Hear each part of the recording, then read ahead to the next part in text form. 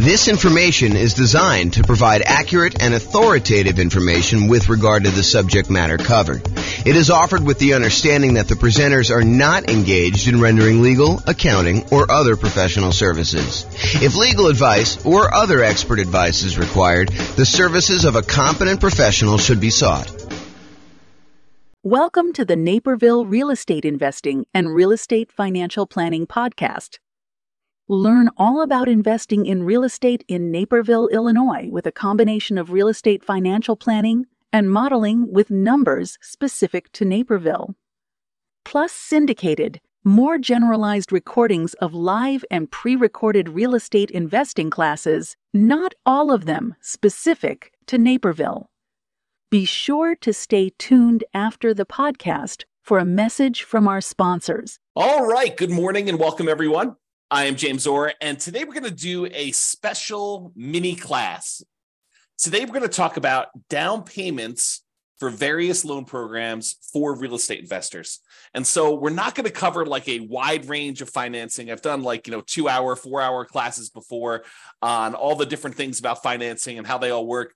But today we're really going to focus in on just the down payment part of it. And there's a lot more to know, and there's a lot more we're going to cover in future classes. However, today is just about down payments. So let's jump right in. So before I get too deep into the down payments, I want to tell you that these programs change over time. It wasn't that long ago that we used to have a 1% down conventional loan program that a lot of nomads or house hackers would use for stuff, but that has since gone away. And by the time you listen to this, because recordings kind of are a snapshot in time, and in the future, you may run into something that's completely different, you should always check with your lender to see what the latest options are available to you. So I'm going to cover what it is as of today, and this is March 10th of 2023, but realize this is a really good overview of the different kind of loan programs and what the down payments are. However, you should always check with your lender to find out what the latest stuff is and to make sure that the ones we're telling you about are still available in their current form, and find out what else is available, what has changed since this date. So make sure you check with the lender to find out what the loan program is, and that'll help you a lot. Okay. So a lot of what I'm going to be covering here on the next slides, one slide is going to go over all the different down payments, but a lot of what I'm going to cover on the next slide, we're talking about the minimum down payment you could use if you wanted to get that loan program. So we'll talk about, FHA being a 3.5% down loan program. However, you could decide, and in many cases, you should decide, because it will be advantageous to you to put more down when you get certain loan programs. And we're going to do an entire class on this idea in the future, and I'll show you how the returns change and the characteristics of risk change based on how much you put down on a particular loan. But today, for the sake of this particular class, we are focused only in on the down payment, and specifically the minimum down payment you could put down in order to get these particular loan programs. Okay, this is it. This is the whole thing, okay? So these are the different down payment programs, different loan programs, and the different down payments that they require. And I broke them into kind of like two major categories. I call one category the owner-occupant category, and the other one the non-owner-occupant category. And you might be thinking to yourself, James, I thought the name of this class was something like real estate investor with down payments for various loan programs for real estate investors. So why are you even talking about owner-occupant loans? Well, the reason I'm talking about owner-occupant loans is there are strategies that a lot of real estate investors use where they get owner-occupant loans. They opt to move into the property as part of their real estate investing strategy. So, for example, some people want to do house hacking. They want to buy a property where they rent out a part of the property to someone else. The most common example of this is imagine buying a duplex. When you buy a duplex, you move into one part of the duplex in many cases, and then you rent out the other side. I think the dream for a lot of house hackers is to go buy like a fourplex where they could rent out the 3 other units, they could live in one, and the rents from the 3 other units will cover all of their payments on the entire thing so that they're living for free. I think that's a dream of a lot of house hackers. So some of these owner-occupant loan programs could be used for house hackers or nomads. Nomads, if you remember, are people that buy a property as an owner-occupant. They get owner-occupant financing, sometimes nothing down financing, sometimes very low down payment financing. They move into the property for a year, at least a year, And why is it a year? It's a requirement of the lender in most cases. So the lender's going to say to you, hey, listen, we'll give you this owner-occupant financing, this really good, desirable owner-occupant rate, which is usually better than the investor rate. And we'll allow you to put less down in order to buy this property. But we require that you move into the property within 60 days and that you remain in the property for a full year. After the year, you can move out and convert it to a rental if you want to. But for the first year, you need to be living in that property. So nomads, what they do is they move into the property, they live there for a year, and then they buy another owner-occupant property, usually with nothing down or very low down payment. Then they move into that one, they convert the previous one to the rental, and they repeat this process until they have as many rentals as they desire. You could do it for 1, 2, 3, 4, 5, 6, 7, 8, 9, 10, 11, 12. You could do it more than 10, which a lot of people think the traditional loan limit is 10. And that's true for non-owner occupant loans. But if you're moving into a property, there's actually no limit as of right now. And that could change over time too. Okay. So why am I covering owner occupant loans? Primarily for people doing the nomad strategy or house hacking strategy, where you're actually either moving into the property, living there, and then sequentially parlaying that property into the next one, to the next one, to the next one, until you get as many rentals as you want. Or house hackers who are buying properties like duplexes, triplexes, fourplexes, or even single family homes where they're renting out part of the property, like getting roommates as an example. Okay. So owner occupants, that's where we're covering that. And the non-owner occupant, it should be obvious. That's real estate investors. That's traditional real estate investing. Okay. All right, so let's talk about the owner-occupant properties first. So let's talk about the 3 0% down loan programs that are available to you. Okay, and you might be saying 3. I only thought I knew about 2. Yeah, so there's 2 really, really common ones, kind of federal programs, and then there's a lot of local banks that will occasionally offer nothing down loan programs, and you got to go find them in your local branch. So we'll cover that one first. So basically, if you know of a local bank in your area that is offering a nothing down loan program, and it varies by area. I can't guarantee that this one will exist for you, but you can go find local banks that are doing nothing down. Okay, so go ahead and look for those. That's it. All right. The VA loan program is one of the other nothing down programs, and it requires that you have VA eligibility. So if you served in the military, and in some cases, if your spouse or parents served this, I think there's some weird carve-out exceptions, but go check with your lender to find out what the eligibility requirements are for those.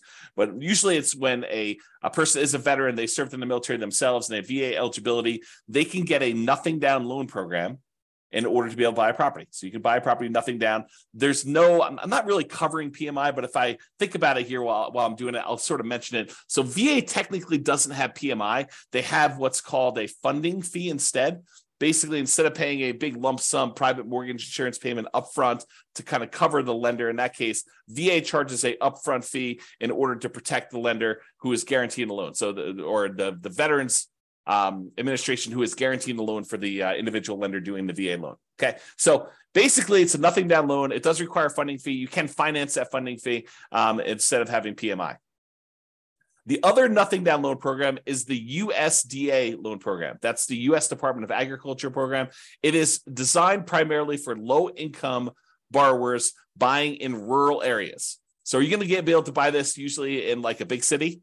No, probably not. But if you move to the outskirts of the city, you may find areas that are USDA eligible. And if you meet these certain income requirements, you may be able to get those special loans and be able to get a nothing down loan program there. And similarly to VA, technically it's not private mortgage insurance, but there is a upfront funding fee for the USDA loans. And there's also an annual fee for the USDA loans. That's sort of like an equivalent of PMI.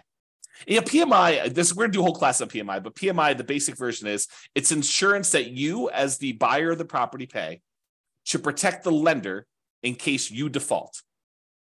The lender would prefer that you put 20% down, but they say to you, hey, look, okay, I would prefer you put 20% down, but if you're not going to put 20% down, I would still consider making you this loan, but I want some protection in case you default, in case you don't pay, that if I have to go foreclose, and I'm going to get all my money back.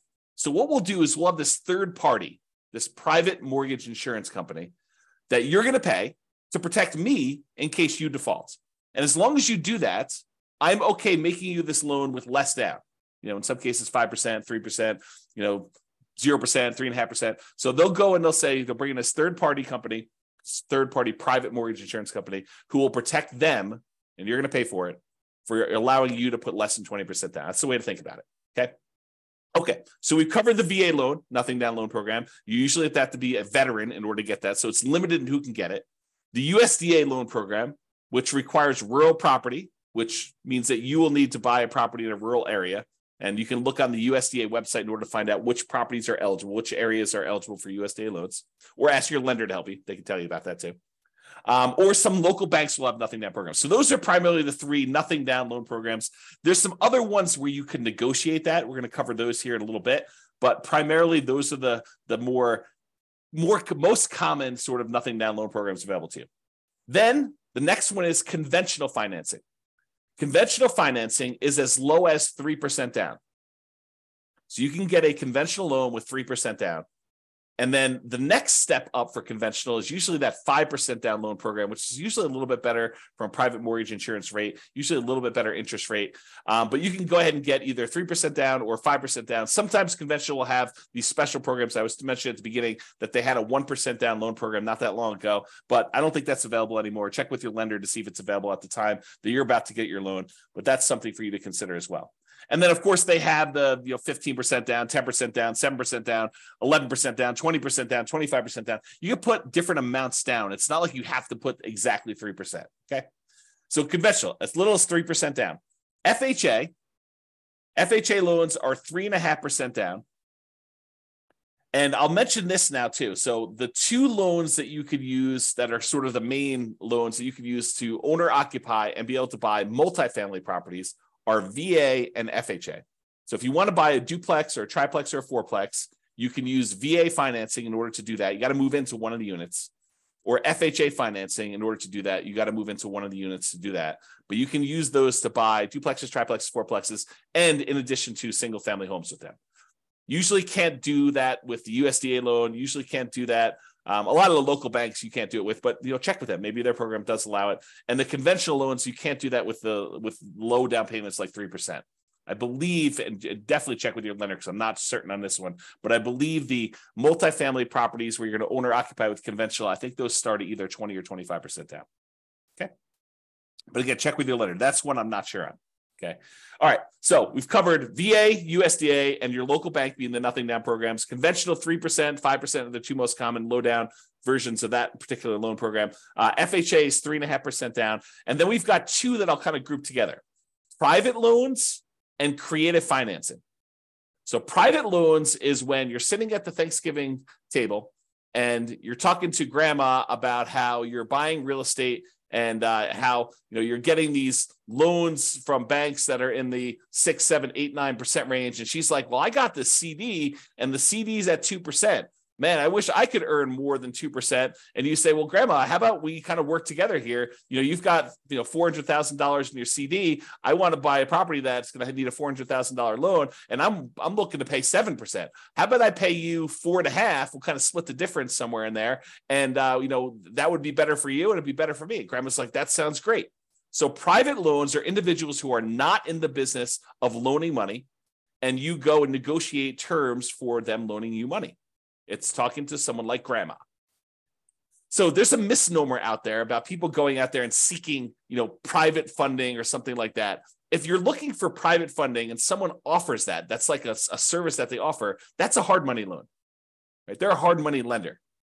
Okay? They're not really doing private loans. That's sort of like an individual who's not usually in the business. That's how I differentiate them in my head. Some other people may have different definitions, but that's how I differentiate them. A private loan is someone that you go to that you're asking to make a loan who's not typically in the business of loaning money. If you're going to someone who's in the business of loaning you money, that's a hard money lender, okay, which we'll cover when we talk about non-owner occupant. So private loans, the amount of down payment you negotiate with grandma is wide open. Grandma may say, I'm okay with nothing down. Grandma may say, I want 10% down. Grandma may say, I want 50% down. And then you got to decide if you're willing to play with grandma's terms. So you got to understand that the terms of these private loans is completely negotiable. They're not written down anywhere because you're talking to an individual who's not in the business of making loans, and you're actually the buyer in this particular situation, and you're coming with a meeting of the minds and trying to figure out what is acceptable to them, what's acceptable to you, what works, what's fair. Okay, so it's completely negotiable as to what the down payments are. Similarly with creative financing. Creative financing is a lot of times when you're going to the seller of a property and you're negotiating terms to be able to buy that property creatively. Buying the property subject to the existing financing and maybe financing a little bit of their down payments to them. Or maybe there's no down payment to them. So it's all negotiable. Or maybe you're doing owner financing and all the terms of owner financing with the seller are completely negotiable. So I can't give you like a down payment amount for private loans or creative financing because you're negotiating with an individual and there are no set rules. Okay. All right. So those are all the owner occupant financing type of options.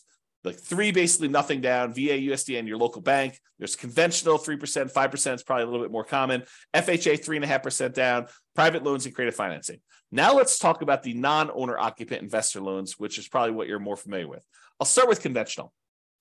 There are, as of right now, 15% down conventional non-owner occupant loans. You could buy an investment property with 15% down. Now you're going to have a slightly higher rate. And you're going to have private mortgage insurance because you're putting less than 20% down usually on those loans, okay?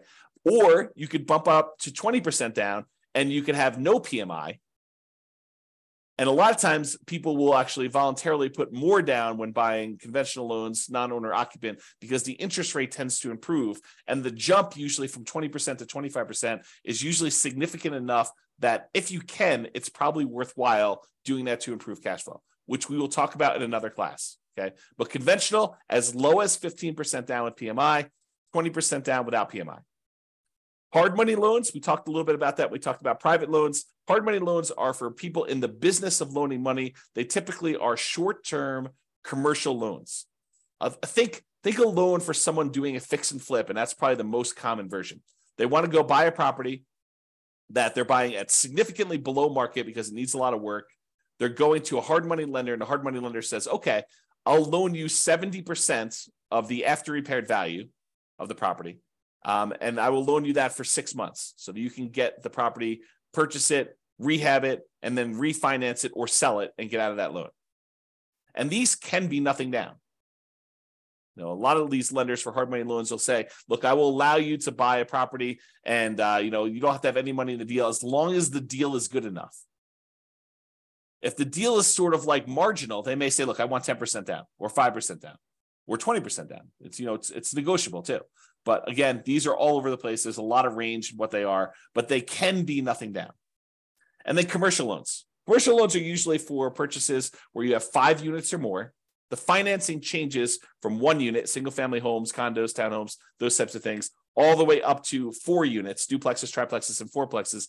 After that, the financing changes considerably to these commercial loan products. A lot of the commercial loan products, not all of them, but the majority of them are not fully amortized loans, and they are not 30-year fixed rate financing. A lot of them have balloons or interest rate adjustments in them, okay? And most of these commercial loans are 20% down. All right? That is the down payments on all the different loan programs. So in conclusion, always check with your lender for the latest information about different loan programs. They change. Just because I told you about these today doesn't mean that you'll call up tomorrow and the loans won't be slightly different. They can change over time. Some of them may go away. Some of them may add more. Make sure you check with your lender and ask them, what are all the different options available to me? I want to be able to evaluate all of them, okay? You can and sometimes should put more down, and it may be advantageous for you to do so, okay? And there's a lot more to loans than down payments. I covered just the down payments to kind of keep this discreet and covered in a very small topic in a very small amount of time, but there's a lot more to loans, and we're going to cover those in future modules. All right. This has been James Orr. Hope you enjoyed. Bye-bye for now. With home prices up, mortgage interest rates up, and rents up, but not quite enough to counteract the higher prices and interest rates, cash flow on rental properties in Naperville is harder than ever. Book a call with the Real Estate Financial Planner to apply our proprietary 88 strategies to improve cash flow on your rentals. See the show notes for a link to schedule your call and improve your cash flow today. If you're a real estate agent, lender, or professional in Naperville that wants to help our real estate investor listeners, consider reaching out to learn about collaboration opportunities with this podcast. We'd love to add more value to our listeners by having you assist our investors buy, sell, and finance their real estate investments. See the show notes to schedule a call to discuss collaboration opportunities